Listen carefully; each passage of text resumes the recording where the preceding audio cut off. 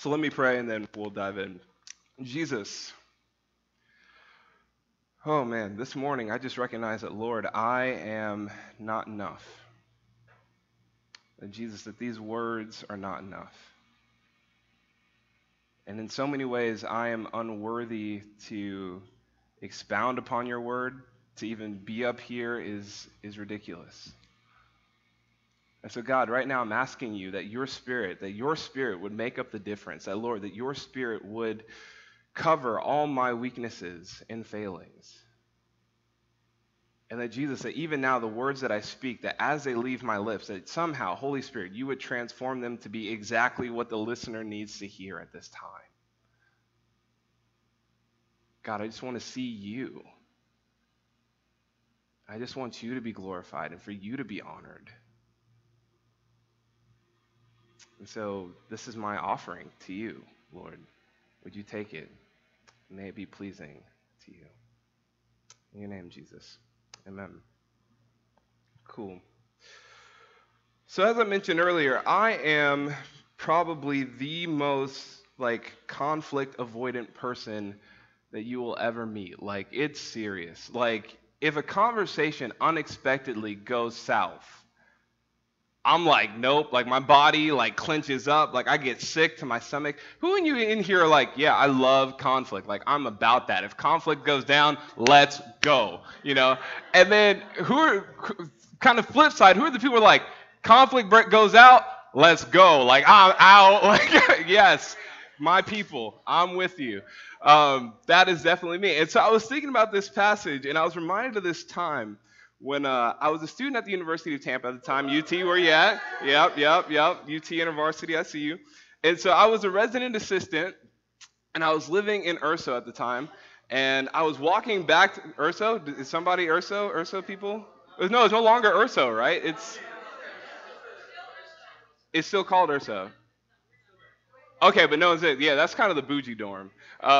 If you got money, you stay in Urso. But anyway, that's not why I was in Urso, in case you're wondering. But anyway, I was walking back to my dorm, and at the corner of where Urso is located, there was this guy that was just standing there. And he was kind of out of place. He was weird, but he was just kind of sitting there. He was just kind of hanging out, wasn't going anywhere. And what would happen is that people would walk past him, and as they were walking past him, he would hand them this little slip of paper. And he would just hand it out, and they would kind of look at it as they were going to their rooms, and they would look at their friends and be like, what is this? What's going on? And eventually it comes my turn to walk across the street. And kind of in fashion, he hands me this slip of paper. And I'm looking at it, and it's all about, the end of the world, apocalypse, wrath of God. There's, scripture, God is going to burn his enemies and all this other stuff. And I'm like, oh, my word. This dude that we have no idea who he is on my campus, on the place that I am doing ministry at, that my whole chapter is doing ministry at, and he's damaging our witness. What the heck is going on here? So I'm thinking, okay, well, what am I going to do? I feel a kind of way about this, but at the same time, I hate conflict. This is tension in me, but I feel like I have to do something. So I drop my stuff off at my dorm. I go back down, and I'm well, in the most diplomatic way possible, I'm just going to tell this dude to get lost, right? I'm a two. It's what we do. It's what we do. We want to help you in the most loving way possible. And so I go up to him, and I don't remember what I said. I probably just say, hey, man, I'm a Christian doing ministry here on this campus. Just, yeah, what are you doing here?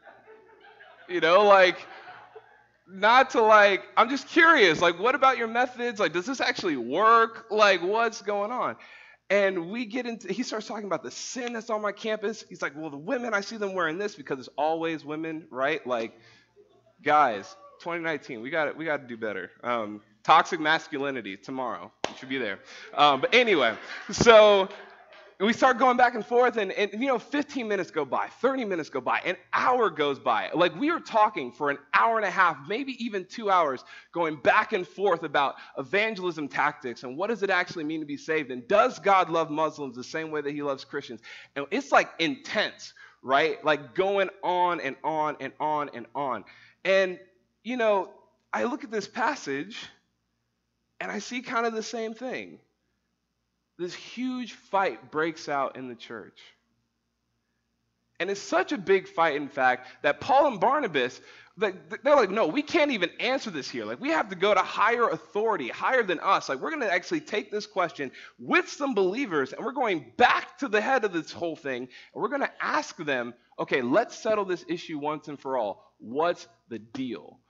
Do they have to be circumcised? Do they not have to be circumcised? What's going on? And I love the fact that it says like these certain people, this random group of certain people. In this whole passage, like there's names everywhere. There's Paul, there's Barnabas, James, Peter, the apostles, the elders, and yet this random group of certain people, right? Like maybe Luke's trying to tell us it actually doesn't matter who these people are as much as it's the conflict that's going on right here. He doesn't want us to get sidetracked from the debate that's happening. And maybe if there's one thing that we could say, if there's like one whole big idea that I'm working with for this passage, and we'll get back to the Urso guy in a second, but it's this idea that, we're saved by grace through faith without restrictions, and yet we embrace certain restrictions, discerned with Jesus, and in submission to accountability in order to preserve our witness. So going back to this passage, in light of Acts 11, in the story of Peter and Cornelius, this should have been a done deal. And so just imagine the frustration with me that Paul and Barnabas must have felt having these people come in, right? Like, you are the church at Antioch. You are this Holy Spirit, multi-ethnic community. Not only that, you guys practically invented the word Christian. Like, you were Christian before it was cool to call yourself a Christian, right? Like, you started that trend. And yet here are some people who are like, nope, all invalid because you are not circumcised. Like, who do you think you are? Like, those are fighting words. Like, imagine and this happens, right? As you people. Name that movie. Anger Management? No? Okay, anyway. Sorry, that's not in the notes. But so just imagine that. Like, and this happens to you guys as microchurch leaders. Like, people come up to you, and this kind of goes back to what George is talking about. Like, you didn't go to seminary. You're not a pastor, so what are you actually doing in ministry? What? You were baptized at Jesus Encounter in a bathtub? Someone just poured water over your head? You weren't immersed. You weren't actually baptized. What? You're women in leadership? But there's no men that send you out that's your covering? That's not valid. It's like, who do you think you are? Do you not see the Spirit of God at work here in this place? Are you that blind? Like, if anyone should have been zealous for the law or serious about the law, it should have been Paul. And Paul is like a Pharisee of Pharisees. Even Paul himself is like, no. And it's not like Paul's just like, nope, I don't feel like it's a good idea. Paul is passionate about this. If you've never read the book of Galatians, Paul says, I wish the circumcised would go ahead and emasculate themselves entirely. That's his words, not mine. Conflict avoidant, remember. Galatians 5:12, look it up. Just so you think I'm not a heretic. Like, if he wasn't a Christian, he probably would have laid some holy hands on some folks, and not just in prayer, It would have gone down. But it's such a heated subject that it goes to Jerusalem, and even Jerusalem is divided on it. Right? Immediately the Pharisees are like, they should be circumcised. And Peter's like, divine attestation, like God has done something in them. Right? And James is appealing to Scripture. And in a way, it's almost like the first board meeting. Right? Like, there's field staff going to the board saying, this is an issue, here's a report, these are all the things that God is doing. The board makes a decision, they come up with a policy, and they send that out to the churches, all that fun stuff, governance, hashtag. But there's this decision that gets made that stands for all the church in all time, that we are saved by grace through faith in Jesus Christ. Without conditions, without restrictions. And yet the fact that there is a process for disagreement, that there is a process to handle these issues where we don't necessarily know how to navigate. Paul himself is a man in submission to authority, right? So it's like Paul, church planter extraordinaire, writes half of the books in the New Testament. He himself says, actually, I go to someone else. I report to someone else. Antioch, this amazing church, does not stand alone. It belongs to this bigger body. And I think there's a question in there for us, just who are we accountable to? As individuals, not just like, yes, your microchurch too, but as individuals, who are you accountable to? When things go down at your microchurch, who do you call? Who gets to be the final authority? What is the process of disagreement in your microchurch? Or do you even know the process of disagreement within the underground? There is a process of dissent. Like, you can actually go to leaders and say, hey, I actually disagree with you on this. And you can talk it out. You can discuss it. We are not infallible. We are not invincible.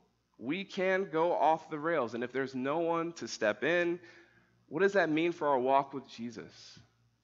What does that mean for our personal lives? What does that mean for our ministries? It wasn't uncommon in synagogues to have some sort of local leader that you went to. And similar, that's what we see here, that you had your local leaders. Maybe that would have been Paul and Barnabas. They would have been the local leaders. But then even them themselves, they have a higher authority that they appeal to. And there is room for disagreement. Going back to talking about InterVarsity, for staff, I don't know if I'm actually allowed to say this. InterVarsity, I hope you're not watching, aside from the students that are here. But there was this whole issue that got raised with InterVarsity for a while back. Maybe some of you remember it, surrounding human sexuality and our biblical stance on sexuality. And it was a whole question of like, what do we say about same-sex attraction and all this stuff? Because, maybe at one point there was a unified evangelical voice, if you could say that. I mean, it's been a question for decades. But it was changing, and culture was changing, and things were changing, and InterVarsity had to define its stance on this. And so what InterVarsity said was, okay, well, what we're going to do is, as an organization, we are going to look at the Word of God, and we're going to discuss it in regions with supervisors and all this. And we're going to spend a whole year looking at this issue, and then at the end, we're going to have this decision that's made. And we're going to come up with in-house documents and how you're supposed to go forward. And they said, well, if you disagree, in the event that we get to the end of this and we can't reach some sort of like unanimous conclusion between me and you, well, then we ask that you do the spiritually right, integrity, honest thing, that you would leave. Right? And so some people left because they disagreed with InterVarsity's stance. Some people left because they disagreed with InterVarsity's decision to impose that on staff, to say, like, this is what you have to believe. There was like a whole question of, well, what's next? Some people stayed because they agreed, and then some people stayed because even though they disagree, they recognize, man, I am actually in submission to this organization. This is what it means to work for InterVarsity. I may not disagree, but I trust it, and I trust you guys. And, there was a whole time period where, like, I think a bunch of InterVarsity press, people who had published through IVP had sent out an open letter to InterVarsity saying, hey, we can't believe you're doing this. And so that was fun. Imagine that. Your spiritual heroes writing a letter to your organization saying, nope, we disagree. But there's room for that. There's room for disagreement. In fact, going back to the guy at Urso, the way, how that whole thing resolved? There just so happened to be a pastor walking down the street who overhears our conversation. And he pulls out a Bible and he says, well, look at here in Jude. Jude said there's room for both mercy and for fear. You're both right. All right, peace out. And he walks across the street. And I'm like, all right. And that's what third parties do. right? In those moments where we are at odds with each other, where we actually don't know who's right and who's wrong, we need an outside voice who is not invested in that conversation to say, here is truth. Yeah, I hate this conversation as much as you do. Like, this is the most unpunk rock thing to talk about, submitting to authority. Like, that goes against everything teenage me believes in, right? Like, teenage me is like, rebel against the system. And yet we can't, because if we're honest, it's entirely too tempting to take the God who made us in his image and return the favor. To say, okay, God, this is what I like, so that's what you like. And this is what I dislike, and so that's what you dislike. But guys, if God loves all the same things that we love and hates all the same things that we hate, really, we've just made ourselves God and painted a different name on it. God delights in shattering the illusions that we have about him. The beautiful thing about the missionary life is that you will encounter things that just are unexpected. Like, there's things that you just don't know that you don't know. Right? And you won't know until you get there. But with that, you need people who will kind of help you interpret and figure out what this means in terms of Scripture and God. Not saying that they're gonna get it right 100% of the time. We don't follow Jesus because we agree with him 100% of the time. We just know that we're wrong. And so we keep going. That's why we have elders. That's why our elders have governing elders, because ministry, as great as it is messy. And occasionally discipline is needed. Sometimes we have to define our positions. And we need outside people to speak into that. But not just is this a question about, governance and polity and all those big SAT words, disagreements and how we handle them, but this is a matter of salvation, right? I love that the first disagreement that the church has is, what does it actually mean to be saved? In light of the law, or in light of this new covenant, what does that mean for us? And it's an understandable question. Imagine yourself as a Pharisee. You've given your whole life to this thing. You have studied law like nobody's business, and you've actually gone back and forth about the minutia of the law. What actually constitutes rest? What isn't Sabbath? Can you carry your sheep this far before it's no longer rest? That's your life. And all of a sudden, here's this whole group of people who've never experienced that, all of a sudden saying, "Yep, we're in with you." It's like, excuse me? We are not the same. We are not the same people. And this is what the debate is about. Like, some people were of the belief that all you had to do was follow the 7 laws given to Noah. Some people were of the belief that, you had to get circumcised and baptized in order to become, Jewish first and then Christian. Like, there's a whole question about that. And we get it. It's all that they've ever known. And even if the system is inefficient, there are still people who are benefiting from it, right? And so they have stakes in it. They don't want to change it. What's interesting to me is that even those people that would have said, yeah, you can have, follow the 7 laws of Noah and you can be saved, you don't actually have to convert, they still wouldn't have believed necessarily that those two groups, like, yeah, you can be saved, but you wouldn't be included in Israel. You'd be some like separate category, like one of us, but not exactly. It's Luke 15 all over again. But the second we try to add something to the grace of God, we've fallen back into law. We've nullified, we've denigrated the cross of Christ. And we said that his blood actually is not enough. It is by grace that we are saved, through faith. It's not from ourselves. It is the gift of God, not by works, so that no one can boast. And when we put up barriers between God and his people, the objects of his affection, we put ourselves in the company of the enemy. And God will contend with you. It's a question of salvation, but it's also a matter of control. Like, if you don't look like me, how do I actually know you're saved? And this is a question I had to wrestle with in Cayman. If I'm honest, I'm tempted to add things to the gospel. Before I left Cayman, people who know me and knew me before Cayman can attest to this. Like, I wore clothes that were way too big for me, and never cut my hair, and like whatever, ate off of the McDonald's dollar menu.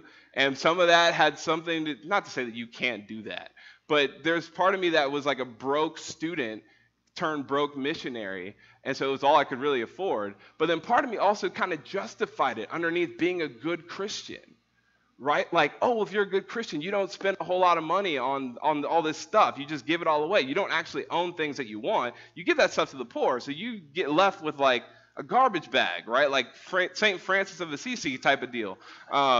That's what it means to be a good Christian. And so if you have money, and like, what does that mean for you? Like, that's just kind of weird, you know? And it was just bad theology, as if taking care of your body isn't also honoring to God. Like, just stupid. Like, good heart, but try again. And so, you know, earlier I mentioned that I was in Cayman. Oh man, I need to hurry up. I was in Cayman, and you know, Cayman, as wonderful as it was to do ministry there, it was hard at times. Because, as I mentioned earlier, I was a part of InterVarsity. That's how I came to faith.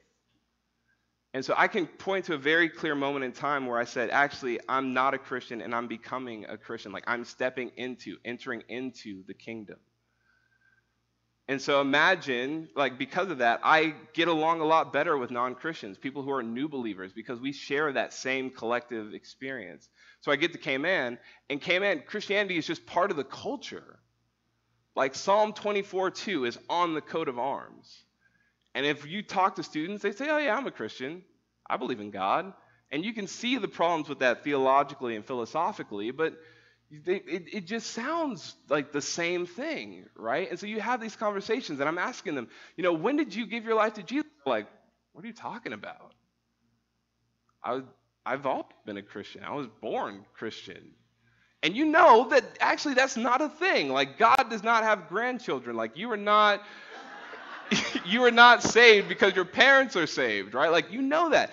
And yet we would have these conversations. I just had no idea what to say. And I'm like, man, what does it actually mean to be a Christian in Cayman? And maybe if more people were there with me to help me contextualize, I would have had an answer, but I didn't have one. And so it was just kind of a quandary, right? Like, what does it mean to be a real, authentic Christian? And maybe, I don't know, maybe in the same way that we talked about a few weeks ago, that the gospel speaks to every culture, every language, every place, in all times, maybe genuine Christian experience also varies and expresses itself differently in all places and all times. And we have to be mature enough to do the contextualizing work. Because when we put up barriers and make requirements to say that, you know, this is what it means to be Christian, that our expression must be similar, we are essentially propagators of a franchise faith that makes no room for the diversity of God. The gospel is a seed. Culture and context is its soil. And when you plant it there, it blooms something that's unique and different. It might be the same plant. It will look the same, but its nuances will be different. And that's beautiful. And part of maturity and being a part of the family is learning how to deal with that. To say, yep, that's what it means to be a Christian in Cayman. That's what it means to be a Christian in America. That's what it means to be a Christian at UT. And to say, this is all a part of the family of God. The grace of God leaves room for diversity and creativity and authentic Christian expression because there is no one prescribed way of doing things. It's a shift from behaviors to values. You know, when you have kids, you tell them don't run with scissors. But when you get older, when your kids get older, yeah, you probably, I mean, if you have to tell them don't run with scissors at whatever, 16, that's something that reflects immaturity on them, right? Because actually what you want them to do is to value safety. And so it's like safety isn't just not running with scissors. It's more than that. It's you should probably also watch your speed limit when you drive. You should not do all these other things, but you're not going to go into minutia anymore because of maturity. And I would have those conversations with students in Cayman all the time. They'd ask me, oh, can we eat pork? Is it, can we wear pants? Or do we have to wear skirts? Can we not go to this thing? Can we go to this thing? And I'm like, you're just missing the forest for the trees. Because you can do all those things, but if you don't actually understand the grace of God, Jesus' lordship in your life, then you will never actually grow as a disciple. If you actually knew the grace of God, you wouldn't ask that question. I actually can't tell you what to do. I can tell you this is what it means for Jesus to be Lord, and you yourself have to ask that question. Maybe it looks different. Maybe it's like, yes, you do go to this party, but you do something completely different than the way that everyone else is behaving around you. Maybe it looks like, actually, I know myself, and actually the right, wise thing for me to do is to not go to that party. Grace doesn't dictate behaviors. It gives us values, and those values shape behaviors. And this is the nuance, that we are essentially saved by grace without restrictions, and yet at the same time we embrace restrictions because of the grace that we've been given, but also because of our missionary witness. And worship team, you can come back up if you are so privy. I'll land this plane and we can get out of here. There's no football. Super Bowl's over, but it still feels like you got stuff. You got kids. You got lunch. But yeah, what's interesting to me is that James, going back to what we were talking about earlier, says that while Gentiles don't need to be circumcised, he doesn't completely allow them to do whatever they want. They're still to stay away from food polluted by idols, from sexual immorality, meat strangled by strangled animals, blood, all this other stuff. And those things are representative of the ceremonial and moral laws that would have come from the laws of Noah. They were not to participate, essentially, in pagan worship. Like, that was just, they were not supposed to do that. And not only would this have been good for their own spiritual welfare, but it's also a missionary decision. That actually, because the law of Moses was preached everywhere, if you would have conducted yourself in that way, not only would that have been damaging to your own spiritual faith, but it would have been offensive to the people around you. Like, you actually would not be able to be a missionary to those people if you engaged in those behaviors. And so James' decision here essentially is no needful circumcision, but also no needful offense. Like, don't be offensive, guys.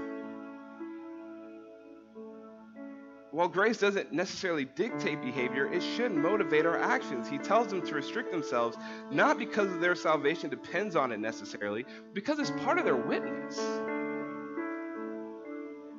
And to me, that's where it gets fun. You get to dream of ways that you get to be different from the world around you. How is God convicting you? I can't tell you how to be generous, just that you should. You know, maybe that for some of you that's tithing. That's cool, 10%. But then for some people, it looks like the opposite. It looks like giving away 90% and keeping 10%, and that's cool. Right? I can't tell you how to love the poor or what that means for you. I can't even define the poor for you. You have to define that. Scripture has to define that for you. Community has to define that with you.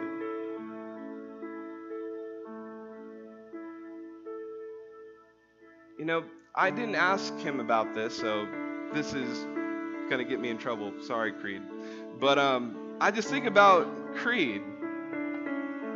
And if you know Creed, every time you talk to Creed, Creed's got a story to tell you, man. Like, Creed is just that guy. A force to be reckoned with.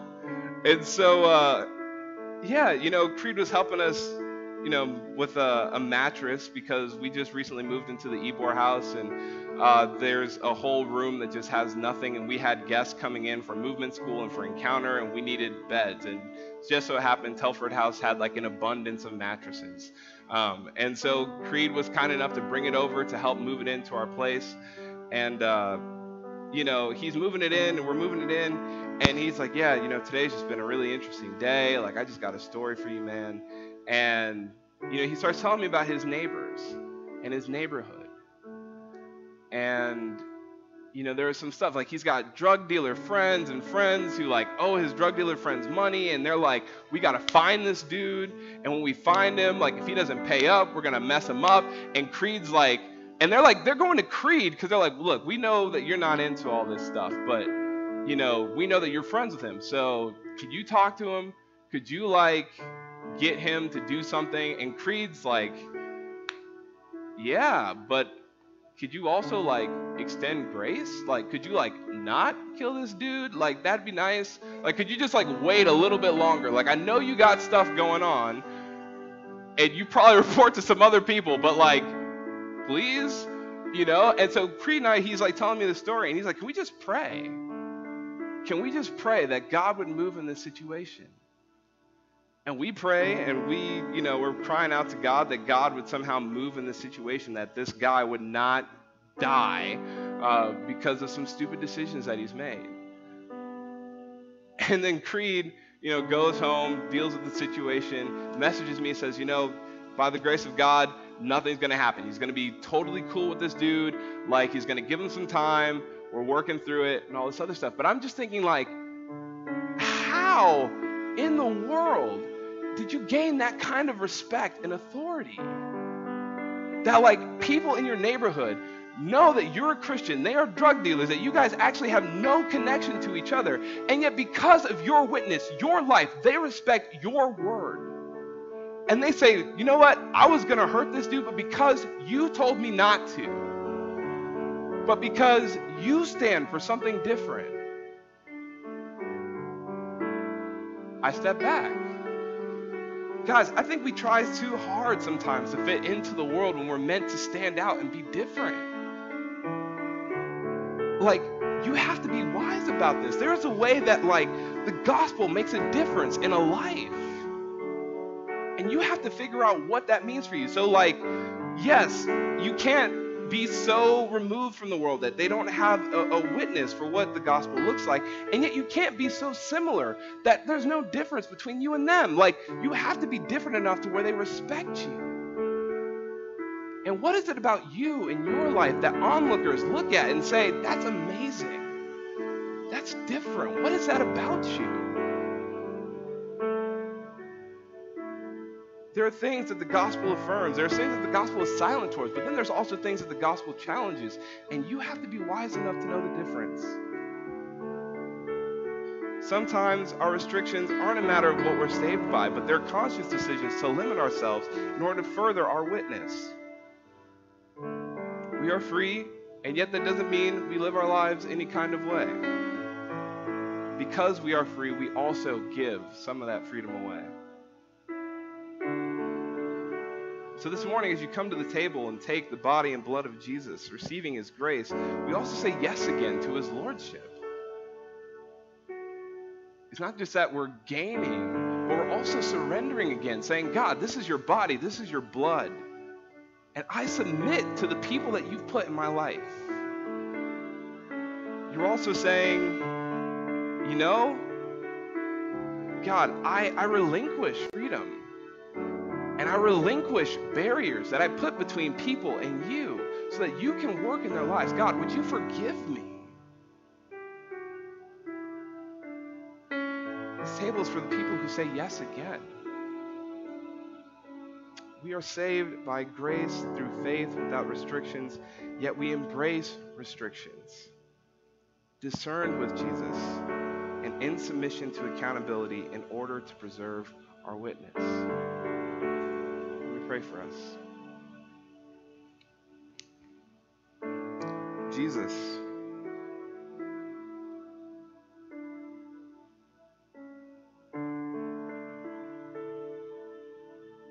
God, we want to be mature disciples.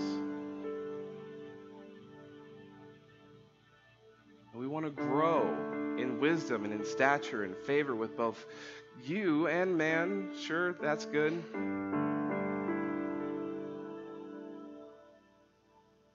And God, we just open ourselves up to be in awe of you again. The way that we put you in boxes and are tempted to constrain you and say, this is the way that you always act and always move, and this is the only way that you can be witnessed in people's lives. God, we invite you into those boxes to demolish those boxes. God, we say that we want you. We want you. And we want to be faithful to you and to your word. So God, as we get ready to come to this table, I just pray that you would somehow move in the lives of people, that you would speak to them if there's a way that they need to surrender to you. Would you do that, God? And if there's a way that they need to be affirmed in the decisions and the choices that they've made, God, would you do that as well? Jesus, we love you. And we pray. Amen.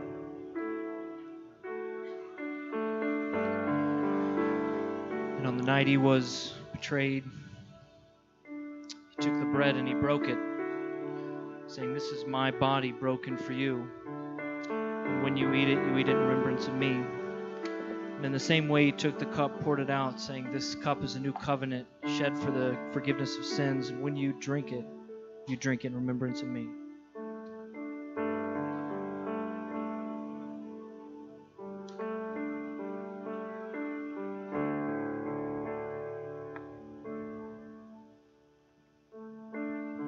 And so this morning, as we come to the table,